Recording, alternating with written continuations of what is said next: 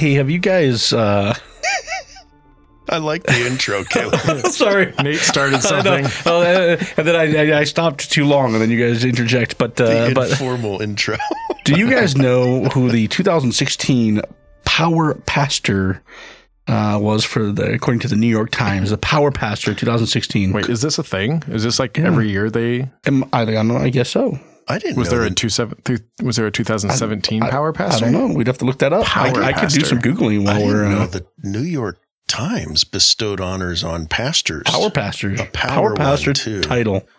Wow. Let me ask Siri, what is a power pastor? What is a power pastor? We'll see what Siri has to say. She's thinking.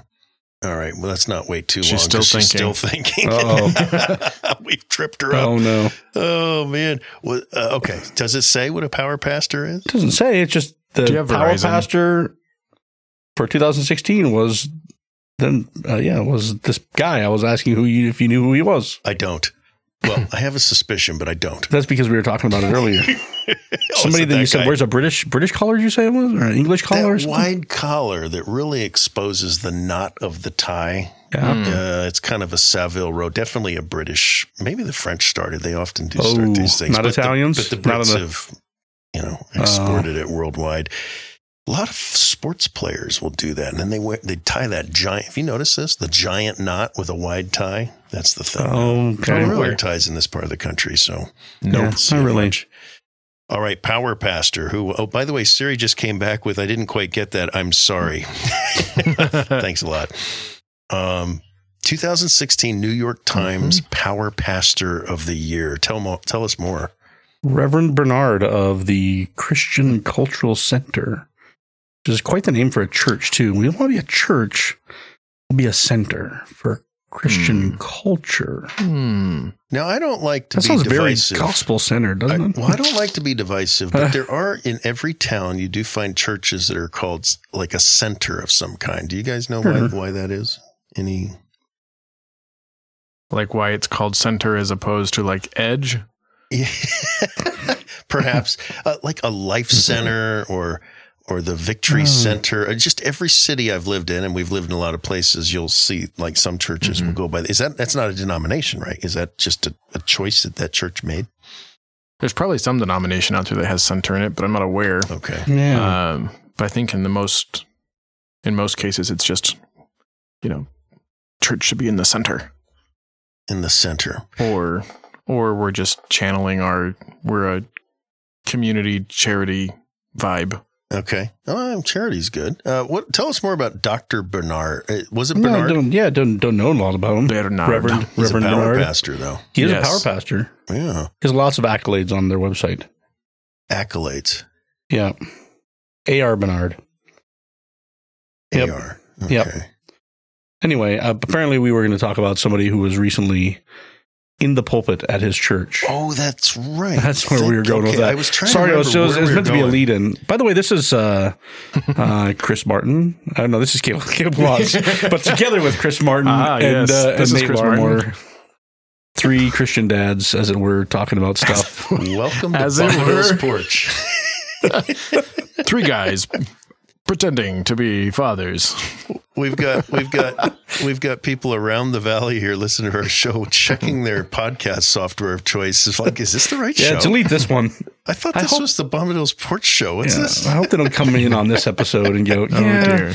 Don't rate this one. Listen to another one and rate it. Or give us a few minutes. So we've got Dr. Bernard. And what was the name of the church? Something Center. Oh, yeah, but we're going to go here for... Oh, wait. No, let's stay right here. Okay.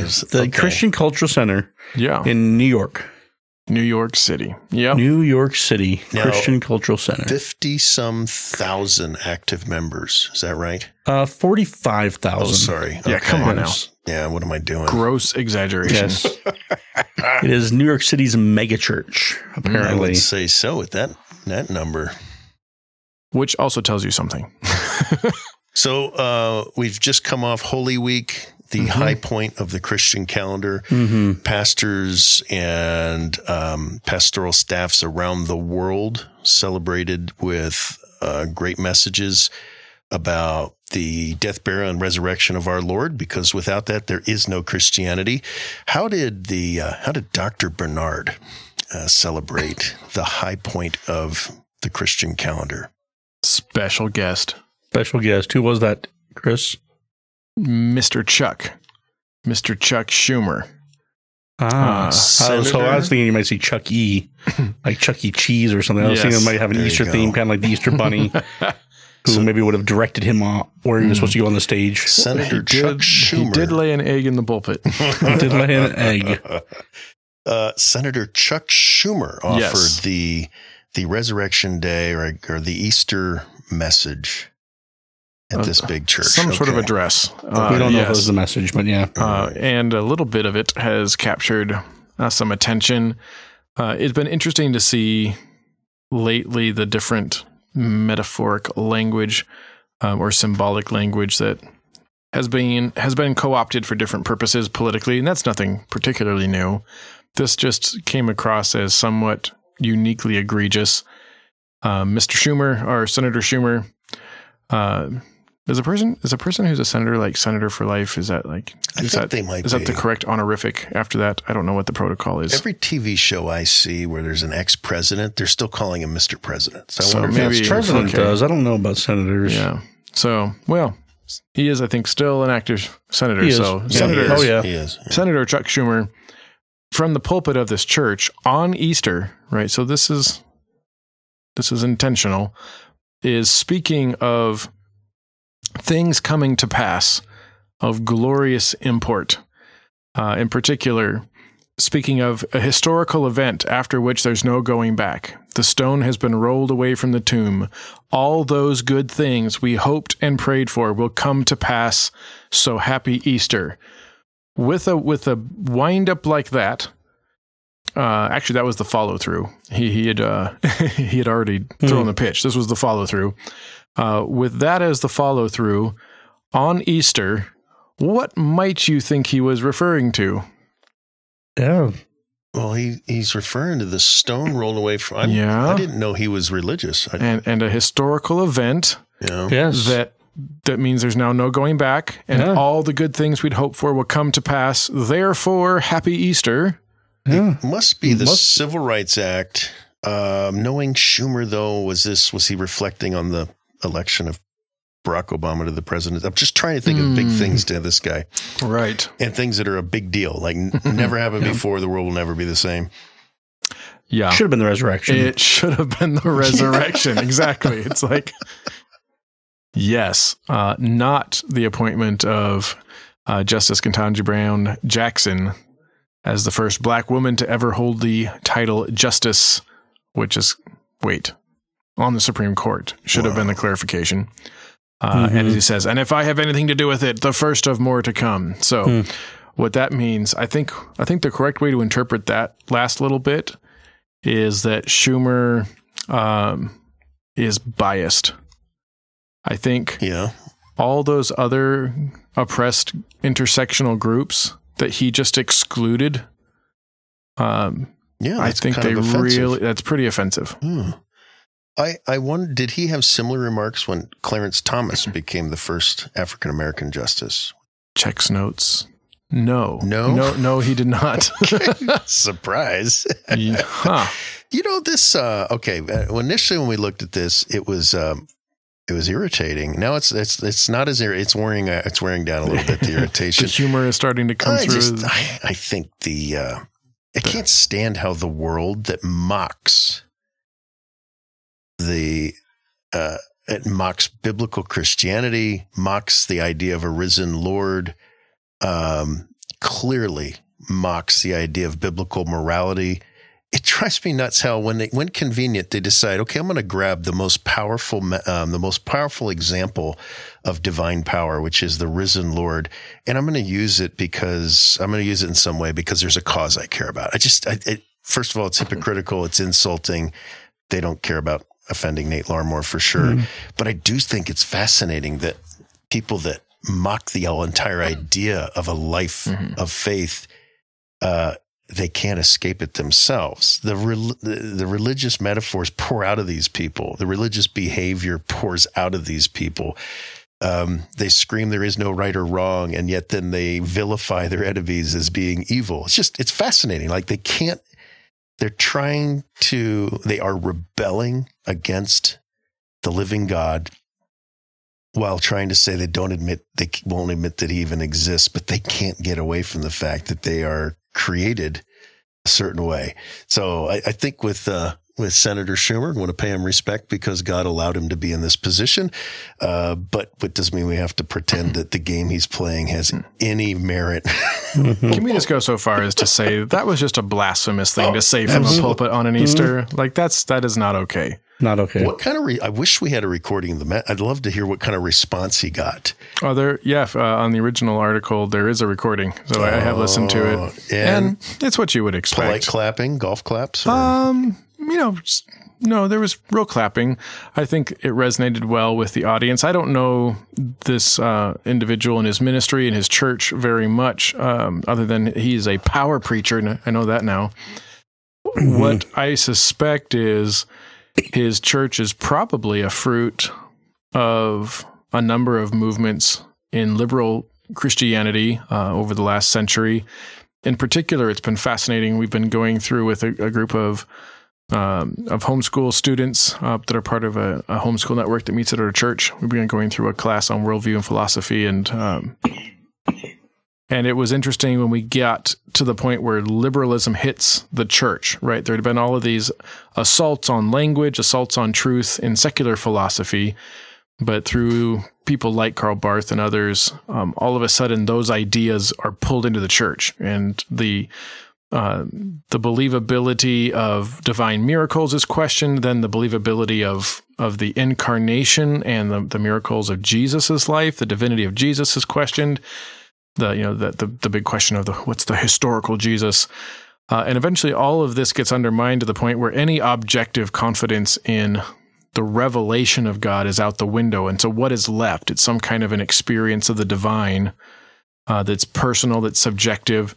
And what is that for? What is Christianity for? And you saw that give rise in modern history to, particularly as it affected some of the smaller demographics in America, it gave rise to liberation theology, which is that the message of the gospel is not a message about primarily us being made righteous before a holy God so that we can have an eternity with him someday, but that the message of the gospel is the opportunity for the oppressed to be liberated from their oppressors. That's what the message of the gospel is. And Christianity then gets reduced sometimes explicitly to Marxist terms, that the problem with the world is not sin. The problem with the world is structures of oppression or people who are oppressors. And salvation is those who are able to throw off that oppression by fixing the structures or by bringing down the oppressors, and by putting people, change agents in place that can free those who need freeing. And so in Chuck Schumer's discussion there is a gospel being presented, but it's a Marxist gospel of liberation theology that does not save. You know what this reminds me of? Did you guys see this other article that came out? There was an advisor to Bush Cheney, actually. He was a senior advisor, guy named Dowd. And he was being interviewed on MSNBC. That's your first indication of where this guy's headed. But this is what he had to say. It's so similar. It just it shows how people have taken the gospel and the glorious message of the gospel and reduced it down to political terms, which is why it seems so hollow and it's so frustrating, right? You've taken something beautiful and you've hollowed it out into something that's something of cosmic proportions, and you've brought it down to the level of a political appointee. Exactly. It's even hollow to, I think, people that aren't Christians. Non-Christians are probably like, well, that's kind of lame. So this is what Dowd said over the weekend. He said, you're coughing because you're you have anticipation about what I'm about to say. I do. Yeah. He says this. He's allergic to blasphemy. Dowd begins with saying the Easter holidays, the entire Holidays, yes, Okay. plural. The entire message of the Gospels of the Easter holidays, interesting, was love one another. And I have said this before, and I'll say it again. If Jesus Christ was alive today, he would be called a groomer. He would be called woke. And he would be called a socialist if he was alive today. If he was speaking the message he spoke in the Gospels today about treating everybody with dignity, Jesus Christ hung around with prostitutes and tax collectors. Dowd continued, he was nailed to a cross because he spoke on behalf of the most marginalized people in the Middle East. I officially ran out of fingers trying to count how many blasphemous errors occurred in that statement. It struck me as what an abomination of what the Bible actually says. And not only you have taken this glorious message of redemption and salvation of all mankind, and you've reduced it down to your political talking points. What an offense. Not only certainly a blasphemy against the Lord, but what an offense to people listening to that. You've taken out the divine Savior and you've inserted in a bunch of incompetent political types, because all of politics is generally incompetent, right? And you've inserted them as the Savior, or you've inserted an ideology as the Savior. I don't know. It irritates the snot out of me. Probably you guys as well. But this is kind of, it goes back to early COVID. We talked about it. There was the word woke was not nearly as well. It was kind of a very niche word, and you weren't hearing it much, and we hear it everywhere now. But it was being described as this great activist cause that was going to right the wrongs of the past. But it was already at that point painfully clear that it was a pseudo religion.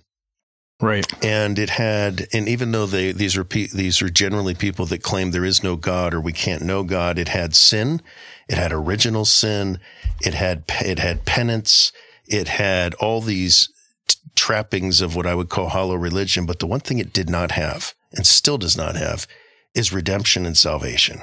And it amazes me that the same people that rail against the God who sacrificed himself in order to forgive them of their sins, they rail at it and mock it. Their substitute is a religious system that has no redemption and no salvation. All it ever has is just a lifetime of beatings and subjugation. Right. And that's part of what makes it so cruel is it doesn't even execute, the ungodly, right? You must simply acknowledge your privilege. You must acknowledge that you're an oppressor, etc., and spend the rest of your life kind of having like this autoimmune disorder. You need to attack yourself. You need to attack the racism that will always be in you. You must be an anti, not simply right, not just a non. You can't be a non-racist. You must be anti-racist, acknowledging that you are inherently and irredeemably racist, and so never stop attacking yourself and your privilege. And that's a burden. Talk about not flagellation, although that might apply to some of these guys full of wind, but we've got self-flagellation. You can always find the middle school staff. Loud and proud. There we go. When you're teaching on a Wednesday night and it's getting a little quiet in the room, you can always find some level of humor that'll bring it back. You're just not sure if you've lost control for the rest of the night. Yep. But it's true. Yeah, that self-flagellating nature of this religion, and it's a requirement. If you want to continue to live in society, you will do this. And it's tragic because where does it go? Where does it go from there? How long does that endure? How much enmity does that create between these different groups of the majority that needs to be self-flagellating and the minority that oversees and makes sure that it's being done properly? And then what happens the instant there's a tipping point? Yes. What happens the instant that, in our culture, it's the white male, right? when the white male becomes an endangered species, there's if demography is destiny, eventually we're going to be a minority, and that eventually isn't that far out. What then? Right. What then? Marxists don't deal with that very well. In fact, history has, but the theoretical Marxist or the Maoist that is bought into this stuff. We must free the oppressed, but history has never, ever achieved just equality. There's always some person or group, and sometimes it was, in some places, it was determined by the color of someone's skin. But by and large, that had very little to do with what happened in history. History has to do with power. Skin and skin color and race had very little to do with a lot of it. You had empires that dominated and ruled simply to consolidate power and wealth. But what happens when the oppressed become the oppressor? It's an endless cycle of grievances. And what it reminds me of, have you guys ever heard there's these, especially in Africa, there are certain parts of Africa, I'm sure it exists elsewhere, but where oppressed tribes will suddenly get the upper hand. And then there's this bloodletting of payback for all the horrible atrocities that had been dealt out to those that were being oppressed, and then give it a generation or sometimes less, depending on how long the dictator lives, until someone whacks him. And suddenly there's a new tribe in charge, and there's this endless bloodletting of payback yet again. Right. And what it is, it's an endless cycle of keeping track of who wronged me. And then the moment I get a chance, I am going to get them all back.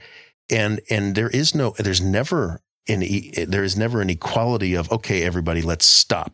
In fact, the only civilizations that ever came close was Western civilization. By and large, most civilizations are in a constant state of keeping track of how badly I and my tribe have been wronged, and then we're going to get these guys back when the power switches over the other way. And what's interesting there is that the problem with that approach is not how seriously they're taking the sin, right? If you have been the victim of horrible atrocities, those deserve death, right? Those deserve judgment. That problem that we fall into is, how does that judgment come to pass without me becoming as guilty as the person that I'm trying to mete judgment out upon? And there's no way in that closed loop system for the sin to ever find a place to be exhausted. It just keeps tick-tocking back and forth and absolving no one, right? No matter if you come in and you just decimate a population of those that had been oppressing you, have you really satisfied the price that needed to be paid for that sin? Was that good enough? And the answer is no, it really wasn't. Even as horrible as it wasn't. So that the price still hasn't been paid. And now you've incurred the same debt. And that's where the cross is so powerful, not even just in our personal lives, but as the only way for there to be peace in the nations. Is the cross is the only place where any payment was ever made so sufficient that it can absorb sin and absorb it entirely. And the one who dealt with the sin didn't rack up basically the same debt, right? That someone else had to forgive. Exactly. He did it with perfection. It was finished. It was conclusive. That's right. It was complete. Yeah. What's so, I think sometimes, especially those of us, we kind of live in a little bit of a conservative bubble here in our part of the country. There's some exceptions to that, but by and large, it's getting smaller. Yeah, it used to be our county, and then used to be our city, well, and there's a few neighborhoods around here that, and even now, like it's strange. It's strange to me. I don't get. People are like, oh, I need to move to Idaho. Things are getting blue around here. It's like, oh my goodness, what are you running from? And have you looked at Idaho's map? Run the red-blue game back a few years, and you'll notice which one's growing. If you keep running, that is why things get worse, right? You gotta take a stand and be salt and light, right? If the salt and light keeps running away from the darkness, no wonder the darkness keeps expanding. Yes, if you're fleeing to Idaho, that's not good. If you're going to Idaho with a strategic purpose in mind, good on you. Yeah, but move to something. Don't run away. This whole thing, I find, I guess it creates a sense of the people that are buying into this stuff are not our enemies. I think that's something that is important for us as believers. This is our mission field. If you were, if God called you to move to, I'll just pick a place, Bangladesh, and the local religion was something similar to what we're hearing Schumer pontificate and similar guy and Senator Schumer and others pontificate, we wouldn't be mad at them for it. We would say, this is why God has called us here, to minister to these people, to bring the salvation message as defined, clearly defined in God's word, bring that to these people so that they can be freed. They're not our enemies. They are our mission field. They need to be rescued. Our job is to bring the message. God is the one who works out his work of salvation. But it's weird. Somehow when we think about this domestically, we're not mission oriented, right? We're like, oh, these guys, we've got to vote them out. We've got to win at the ballot box. I'm not saying the ballot box isn't important. It's a responsibility of citizenship, but it is not the actual answer. Not the core answer. No. I don't know if this would be actually a pushback or critique of what you said, but I do think another aspect or angle that needs to be appreciated is that the civil sphere does reflect the shared convictions of society. And there is much that was enshrined in law in America that was reflective of biblical principles. And there is a difference between going to a country in which the gospel is brand new, in which it is unknown, and seeing the brokenness that's in a society there and saying, well, of course, that's how we all are until Jesus. And what a blessing that we can bring that good news here. There is a different kind of hubris, and there's a different kind of sadness when you watch people say, I know what the current standard is, and it's a good standard. And again, there's a lot of standards in America that are bad standards. But to look at something and say, okay, so this was enshrined into law here for these reasons, and I hate it for those reasons. My purpose in life is to undermine that good thing. That is different than a person who has never seen what it was supposed to be. If you look at somebody in a culture where maybe they've never seen a healthy family in their life, right? And they don't understand what it's supposed to look like to be a good father, to be a good mother, these sorts of things. You're very sympathetic and you're saying, wow, how sad that they've never seen what that's supposed to look like. Let me show them what a family's meant to look like. There's something different about that than seeing somebody that grew up in a loving, nurturing, healthy family and then reaches a certain age and just says, I hate everything about this family because it will not allow me to rebel in the way I want to rebel. So I'm going to make it the mission of my life to destroy families everywhere. And we're seeing that as an impulse in our culture. And that is a different thing. How does it affect our outreach? The way I think it, there's a little bit of two sides to it. When we're dealing with our neighbor, we're dealing with our neighbor. Who is our neighbor? Is our neighbor somebody that is just a product of an education that has taught them this is how the world works, etc.? Then we want to love our neighbor and we want to share the gospel with our neighbor. We want to see them come to know the truth. That'd be great. There's also times when you will run across a neighbor whose purpose in life is to destroy all things that are good. There are certain neighbors where it's like, yeah, you're misguided, but I get it. And there's other neighbors where it's like, your purpose is evil. And I think there's different kinds of engagement that happen depending on who your neighbor happens to be. We would desire to see everybody come to know Christ, but there's a difference between somebody who's caught up in lies and deception and what you might call, in some ways, a modern day Pharisee, the kind of person that ticked Jesus off, where he says, you know better, right? You know the truth. You've understood the truth. And your sinfulness is a conscious decision to reject, undermine, and try to co-opt the truth for sinful purposes. And there is some of that in our culture. Yeah. Well, we see some of that in the New Testament too. Yeah. For sure. Jesus rebuked them mercilessly. Right. If you want to call it that. I mean, he's a God of mercy, but we'll let him select the correct adverb. But then on the other hand, Paul was certainly part of that tribe, Saul, and God gloriously saved him. Yeah. So I guess we're probably approaching this at the same way. I think what can happen though, and we certainly are on the receiving end of this, is we can get caught up in the us versus them. Yes. Yeah. And so, believe it or not, I know somebody that just hates the state of California. Actually stopped talking to us when we moved there. It's bizarre. I mean, okay. And hates the state of California because of all it stands for. But it's like, if you actually go to California and you start living in a neighborhood, because you hate California, could you hate the people there? It reminds me a little bit of Jonah going, right. Jonah had this, he gets sent. He doesn't want to go. He detests and hates the enemies of Israel. He doesn't want to preach. He's got the worst attitude ever about an evangelistic message, but God had a bigger plan. I mean, Jonah's assignment was to go preach. He went with a bad attitude, which is, by the way, if anybody thinks, I could be terrible at ministry, God can use anybody, even somebody who doesn't want to be there. Oh, sure. So I think that's kind of where I'm going is. But Nineveh is also an example of one of those nations that did not know the truth. And I do think there is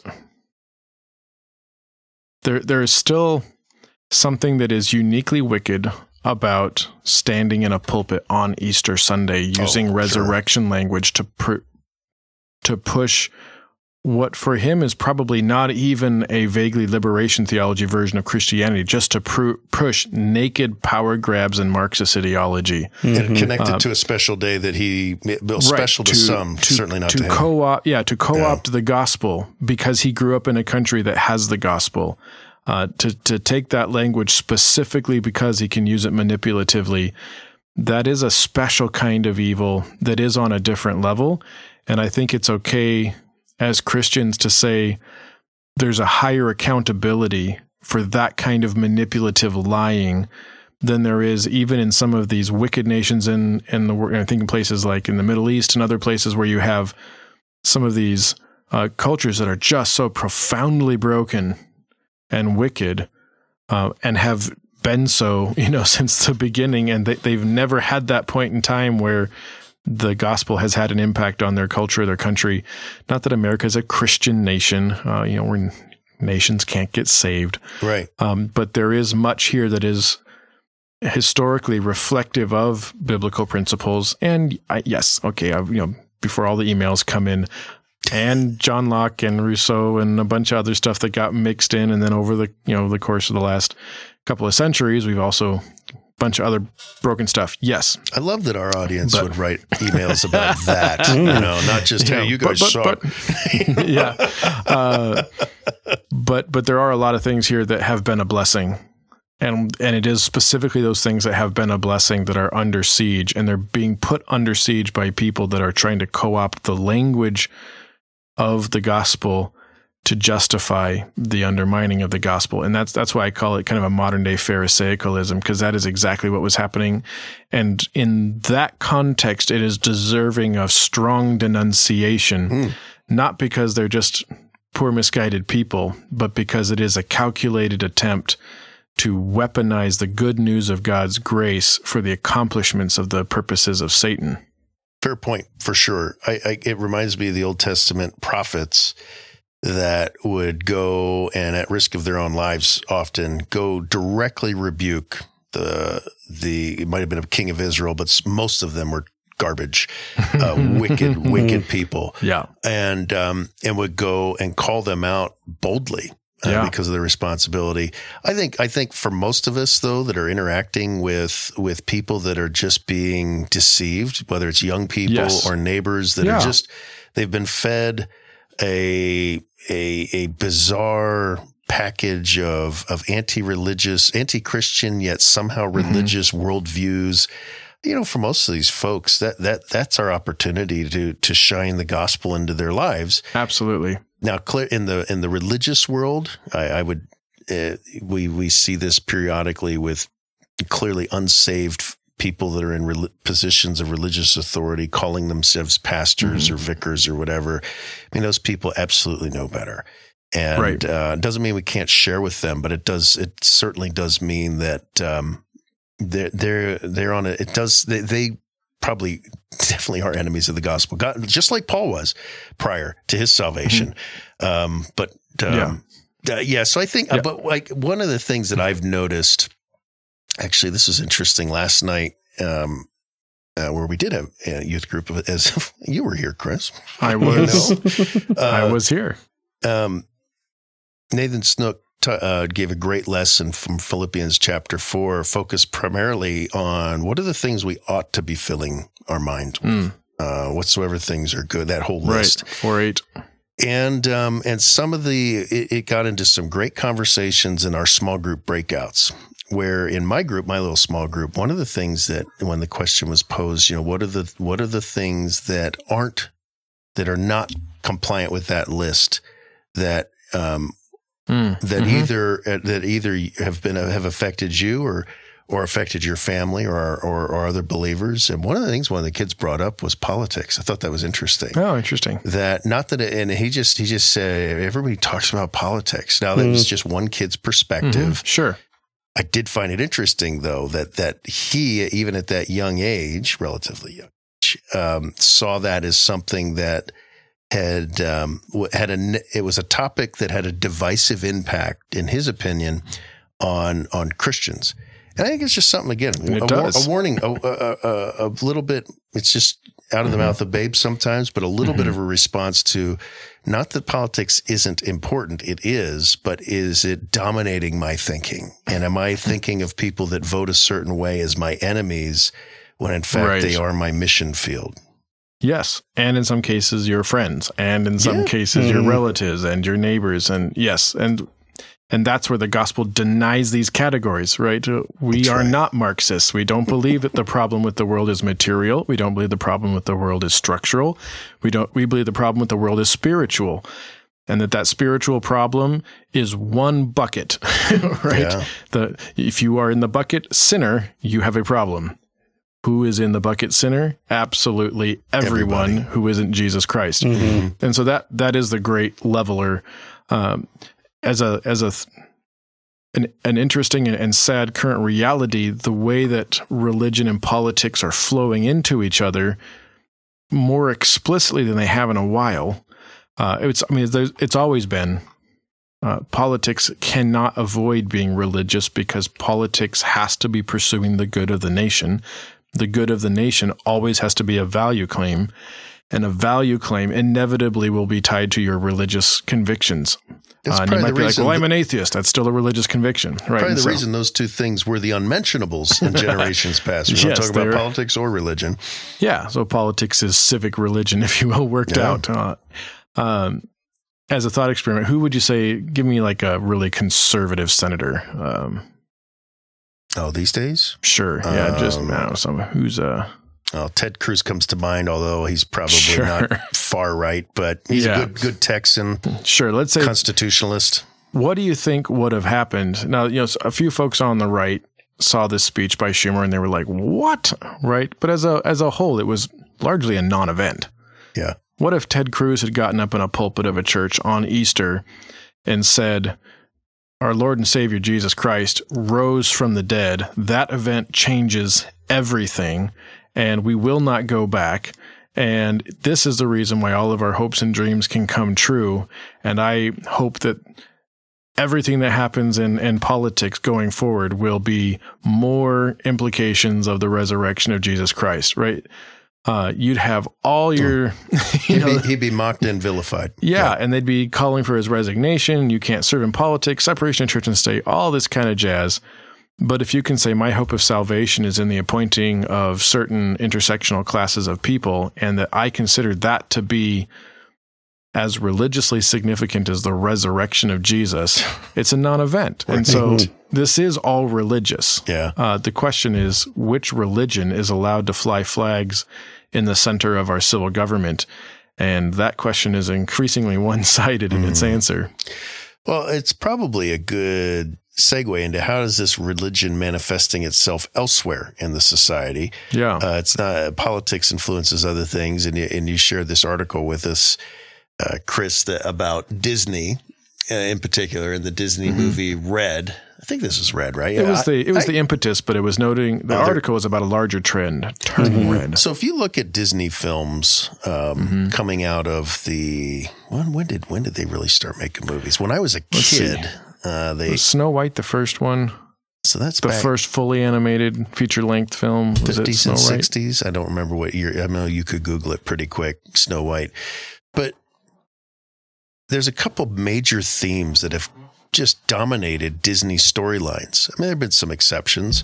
One was princesses. 1937. 37. One was princesses, Snow White, of course. But you go through in fact, a big part of going to Disneyland or Disney World, if you don't have girls, you won't know this, but is signing up to visit the princesses. And like you wait in line for an hour and your sons will hate it. And then of course your daughters go in and they go meet the different princesses and it's actresses dressed up. Anyway, so Disney has this long heritage of princesses, but the big element, I mean, that's just characters. The big element in Disney, and not just Disney, if you think about most of good movies, there is a hero and there is a villain. Yeah. Most good stories go way beyond form movies, go into books and even just lore that was handed down from one generation to another through an oral tradition. Our story, the best stories, the most memorable stories are almost always a hero or a heroine overcoming a villain or an enemy. And so this article is particularly interesting, and it might explain why I thought some of these new movies are so lame. The title is The Post-Villain Era of Animation. Subtitle, Today's Disney Movies Aren't Like the Ones You Grew Up With, and That Isn't a Bad Thing. So we get a little sense of where this is coming from. Editorializing, and what publication did this come from, Chris? This was from The Atlantic. There we go. Surprise, surprise. Yeah. Yep. There is you can see it in film. You can see it in the entertainment industry that more and more movies, I guess it might even be considered a little lame now to have a movie that has a very specific villain. And when they are there, they're very caricatured. They're not very complex. It's almost like a cardboard cutout of a villain. Yeah, and it's also like boilerplate for critics. Yes. If there's a clear good guy or bad guy to say, well, the characters were one-dimensional. Rotten Tomatoes is going to just demolish it, right? The audience score will be high. It's the critics score that'll be very low. And so, Chris, I want to ask if you could walk us through this. What is this article? What is Atlantic exploring in this new theme of movies where there is no villain? There is a problem to be overcome because every story needs to have a problem, but it's not a bad guy. It's not evil. It's not an enemy. Yeah, and I think you already summarized it quite a bit. The traditional model for Disney movies was that classic setup. There's the righteous, there's the unrighteous, there's the prize to be won or the damsel to be rescued. Then conflict ensues, and what's gonna happen? Give you a hint. Disney doesn't do tragedies. Eventually, the bad guys are dead, and the good guys are riding off into the sunset. And so that's been the standard, the paradigm. But that has been shifting more and more recently. They look back to Frozen as kind of a turning point where you still had a clear good, evil setup, but you subverted it. Moana is another one they point out, where the villain turns out to just be, what about the cranky good guy?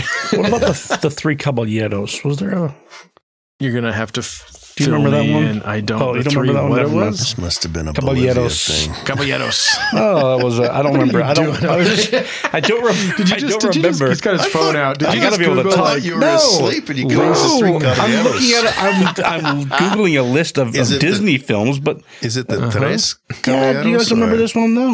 Nope. In Technicolor, you didn't. The three caballeros. That's the start. There was it's got. Donald Duck, and then you've got you got this the green guy with the top hat, the little parrot. Oh, I couldn't see the picture. And then like the chicken character. Oh, it's kind of hard to parrots and chickens and Donald Duck. I did not see that one. Okay, yeah. I'm trying to remember if there was a villain at all in that. Is that like a feature film?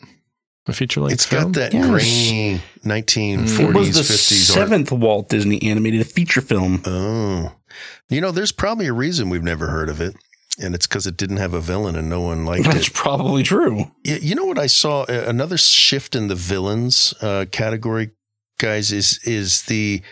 At what point did we start to see the backstory movies? Maleficent comes to mind. Right. So the horrible, boy, what a fantastic villain in the original Sleeping Beauty. Was that launched by Wicked, do you think? It could have been. So there's this whole idea of Seemed like let's that take kind the of- bad guy yeah. and explain the backstory that they're not really a bad guy. Look at all they've had to deal with. By the way, this same view is just insane because it's applied to criminals and terrorists in the real world. Oh, you don't know what they've been through. We have to understand their pain. I'm like, they just blew people up. That's the pain I want to focus on. But you see this in storytelling. Wicked. There was another series. It was actually it was pretty well written, called Once Upon a Time? Did you guys see this a series? television series. Yeah, It I had remember that. I think I've seen a few episodes. All these characters from fairy Yeah. tales, and it was actually pretty well written. I don't think I can recommend it. There's a reason I stopped watching it. But in that one, It got boring. perhaps that was it. Yeah, maybe It was just more of the same. Maybe I can It's like recommend. any show that goes past, 2 or 3 or 4 seasons. Even pretty 24, like a show like that, it was like, okay, it's the same thing. Jack's going to go find bad guys and know he's how going to it's do what gonna needs end. to be done. And breathe heavily a lot. But there was, right. Yeah. And never eat in a 24-hour period or do anything. True. But that happens. Non-mission. Let's face it. Yeah. If you had If 24 you're hours Jack to save the Bauer. day, you ain't wasting time on going to get a In-N-Out burger. They should have put Jack Bauer in Once Upon a Time. Bring that character. There we go. That would have been stunning. But that was another, all these different series. It was like, okay, let's go find the backstories, not of our hero. And by the way, if they did a backstory on the heroes, it always kind of villainized them. It's like, oh, Snow White wasn't this perfect hero. She's really a drug dealer in a former life or something like that. Or a burglar or whatever. There's this, but yet on the bad guys, the villains, it was the backstory always made you say, oh, they're fragile. So what you see happening was the heroes getting demoted and the villains getting promoted, and for the purpose of equity and equality of all. No one's really the good guy. No one's a bad guy. So does that set some of the stage for where Disney's going with some of these very, very latest releases? We'll see. I think that's part of it. I'm curious how Disney's going to channel it, because Disney is a company that's sensitive to a number of factors. One is they need people to watch their movies. They need to appeal to an increasingly activistic employee base. And they still want to get their movies released in China. So there's some interesting competing pressures on Disney, but I do think that the fundamental skepticism towards good and evil as any kind of a real objective concept means I think increasingly we're going to see the villains in movies be the villains in society, and those villains are structures that are oppressive, or understanding myself and getting to be my true, fully autonomous version of myself. I think that's going to increasingly be what drives the plot forward, which is going to make for some super lame movies. Oh, man, yes. And here's what I'm actually expecting. They'll cheat more. They'll set the movie up as about one thing, but what will give the movie its actual emotional beats and what will make the plot land will be occasionally cheating from a Judeo-Christian worldview and pulling those themes in. And here's a question I wanted to throw out. You talked about traditionally how stories were good versus evil. One thing that's struck me in reading various mythologies around the world, and actually it's kind of interesting. I didn't realize there's a couple of places online you can find a lot of the mythologies of the tribes that have historically lived here in the Spokane region. And it was really interesting seeing the mythologies of our local Spokane tribes and just, some of their kind of unique emphases. Rivers play a very pivotal role, as you might imagine. A lot of water. Yep. And there's a lot of cataclysmic flood lore also in local Spokane mythology. But whether it's Greek, Norse, the Greek influenced Roman mythologies, there's a tremendous amount of ambiguity, right? A lot of these gods and the drivers of these narratives aren't flatly good or bad, right? Like Zeus, is he a good guy or a bad guy? And what day is it? Depends if he what's likes he you up or to? not. What's he feel like? And I would suspect that it is the Judeo tradition, and then later the Judeo-Christian tradition, where you had your strongest good versus evil narratives. And I do think that that's been a characteristic of Western storytelling post-Christianity. And what's interesting to me is I think on the far side of the sort of touchy-feely self-autonomy spat of stories we're getting into right now, I'm thinking the future of storytelling in the West is going to be neo-pagan. That's my hunch. That would follow the same track that we've seen elsewhere. Europe has pushed that already. Sure. In some quarters. Interesting. What's interesting about these kinds of stories is there's a reason they're not very compelling. So, for example, we'll go back to Frozen, right? Sure. The first Frozen, I found, I don't know about you guys, and this is just Nate's view. I found certain characters endearing, and then the main character, was that Elsa? Was that the one? The self-discovery one? That really depends on which young girl you ask. Okay. If it was That's Elsa true. or Anna. Well, I thought So- Elsa. But there is a clear dominant From favorite. Nate's perspective, Yeah. Elsa was this horribly self-absorbed person. Anna was the one it was interesting. In my opinion, Anna was the hero of the show, right? Pretty much all the other characters were comic relief of one kind or another. Yeah. But it was interesting that what I did appreciate about that story, though, was it was a story about sisters. And I appreciated that. And it wasn't meant to be, which is the Right. fascinating part of that story is it was supposed to be a clear good guy, bad guy story. And at least in the things that I've watched and read, that all changed on a song.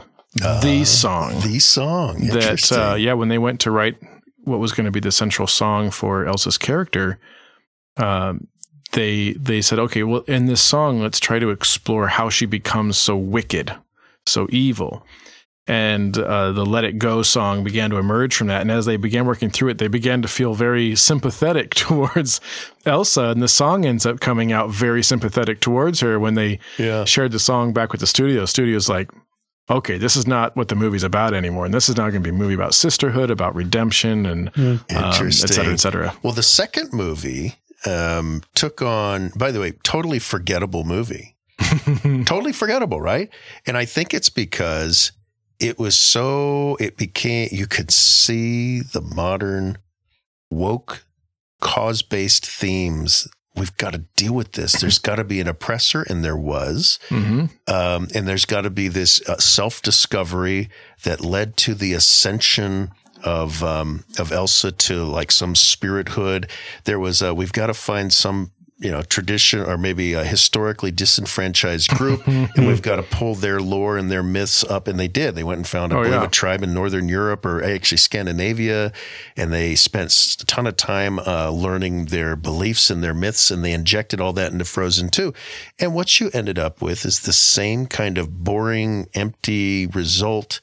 A feeling of, oh, okay, well, that was a movie. Where are we going to dinner next? You ended up with that I think you end up with like a lot of the modern philosophy, kind of Yes. I'm sure Chuck got everybody fired up from the pulpit there at Dr. Bernard's, whatever his center was called. Yeah, for 5 minutes. For 5 minutes, and everybody was like, okay, where are we going for lunch? Right. Because it was a feel-good moment for some. I just think that, again, speaks to the emptiness of modern life. If we talked about, I think we've disagreed on this. I talked about this is like the most stupid time to ever be alive. It's convenient. Yes. It's great to order stuff and it's on my door and a day. Well, that used to be the case. Now it's like 5 days. It's great to have all these restaurant options. Oh, that's right. Through COVID, I don't have the same options now. But anyway, it's great to have all the conveniences. But in terms of a time about when people are willing to sacrifice and work hard for things, or you can find people that believe in the same things that you do, it's kind of a stupid time. And I think a lot of people feel that. And so what a vacuum. That's great, right? There's this vacuum that as believers, if we don't retreat, if we step out into our community, we intentionally go out, but for the purpose of engaging with people and being a light to them, I think it's a great time to stand out, easier than ever, I think. Very true. Very true. Especially since when you're not falsifying the gospel message in the culture, as the imitations are straying from the original source material, right? And I do think they're becoming increasingly weak, increasingly flat, and I do think that will make the genuine article sparkle so much more. The book The Lord of the Rings is going to be more impressive once Amazon's series comes out and people realize $500 million can produce utter garbage if you don't know what the actual source material is about. Now, maybe they'll completely surprise me, but everything that I'm hearing and seeing, my guess is all it will say is what one guy could do, with a typewriter, can outclass what $500 million can try to shine up if what you're actually working with is garbage. We do live in a time of art. In the case, film is art. There's a lot of art, music. I was just listening to a really interesting discussion about how it is easy to produce excellent things. It's easier than ever. You can pull out GarageBand and all of a sudden, like, you're doing stuff that DJs couldn't produce, pros couldn't do 20 years ago, right? And you have no skill. It was a really interesting discussion about how technology makes things easier, but there is a price, and the price is usually that you're cheaper for it. I'm still digesting it. There's a book behind it too, but I look at some of the films that have come out that have made billions, cost hundreds of millions. LOTR, Amazon is going to be another example. $500 million spent. I know when we watch that show, I know we are going to be stunned at the wardrobes, at the sets. The CGI is probably going to be beautifully done. It is going to be a masterpiece. They better fix it up from the preview trailer then. Yeah, right. Well, it's early stuff, right? They haven't poured all their money. Hopefully, but I think I'll go back to, I guess a good example of this too is the new Star Wars movies that have come out since Disney bought the rights. If you look at the movies, they're brilliantly shot. Yep. The scenes are gorgeous. The cinematography is gorgeous, and the story is flat. And it's an interesting time in which art can be expertly produced and still lack any soul. And I think that's, again, where the Christian stands out in this time is Jesus is real. All this other stuff is fake and it's talk. Jesus is real. And as the counterfeits look even cheaper and cheaper as time goes on, Jesus he's always been brilliant and glorious, and he's even more so right now. I think instead of running from the fray, we need to, I heard a preacher once say, and I loved how he said this. He's like, we don't have to protect the Bible. It's kind of like a lion. You just have to let it out of the cage and it takes care of itself, right? We don't have to protect, the Lord. He can protect himself. We just need to be obedient and get out there and be salt and light. Well, Caleb just showed me what time it was. By the way, did you know Caleb's operating on military time? Oh, yeah, nice. Of course I am. Showed it 16:15 over there. You mean the rest of the world time? I'm pretty sure most of the world operates the rest on that. of the world, right? Yeah. Well, we should be. I'm surprised you could read it from 2 meters away. Oh, yes, thank you. Yeah, I need to get going. I have kilometers to go now. Oh, yes. Well, I'm sorry I wasn't much more, I'm going to try. I'm hoping, I did a sleep study last night, so I'm hoping maybe they can figure out why, even though I go to bed for, 8 or 9 hours, I only... Next show, we should do we should do a little interview. I want to find out about this. Well, maybe I'll be more, maybe after they resolve it, I'll be more, alert and spry and not drifting As I often do in the afternoon at 2. Yeah. You know, as we wrap here, I want to talk stories a little bit. This is a great time. I'm going to take something that Chris said, and I think you were quoting somebody. Maybe they quoted. I can't reference this properly. We were talking about Harry Potter and contrasting it with Star Wars. I was totally stealing that from Andy Wilson. And what was the quote? ND, by the way, I want to talk about this. I have not today. I have an article about why people don't use names and use initials. Nice. And it makes me suspicious. But no, ND, Nathan, I believe his name is, right? Yeah. Right. He was critiquing Harry Potter, and with a tremendous amount of respect for her skills as an author and her success, etc. He just said he felt she wrote about magic like somebody who doesn't believe in magic. Mm-hmm.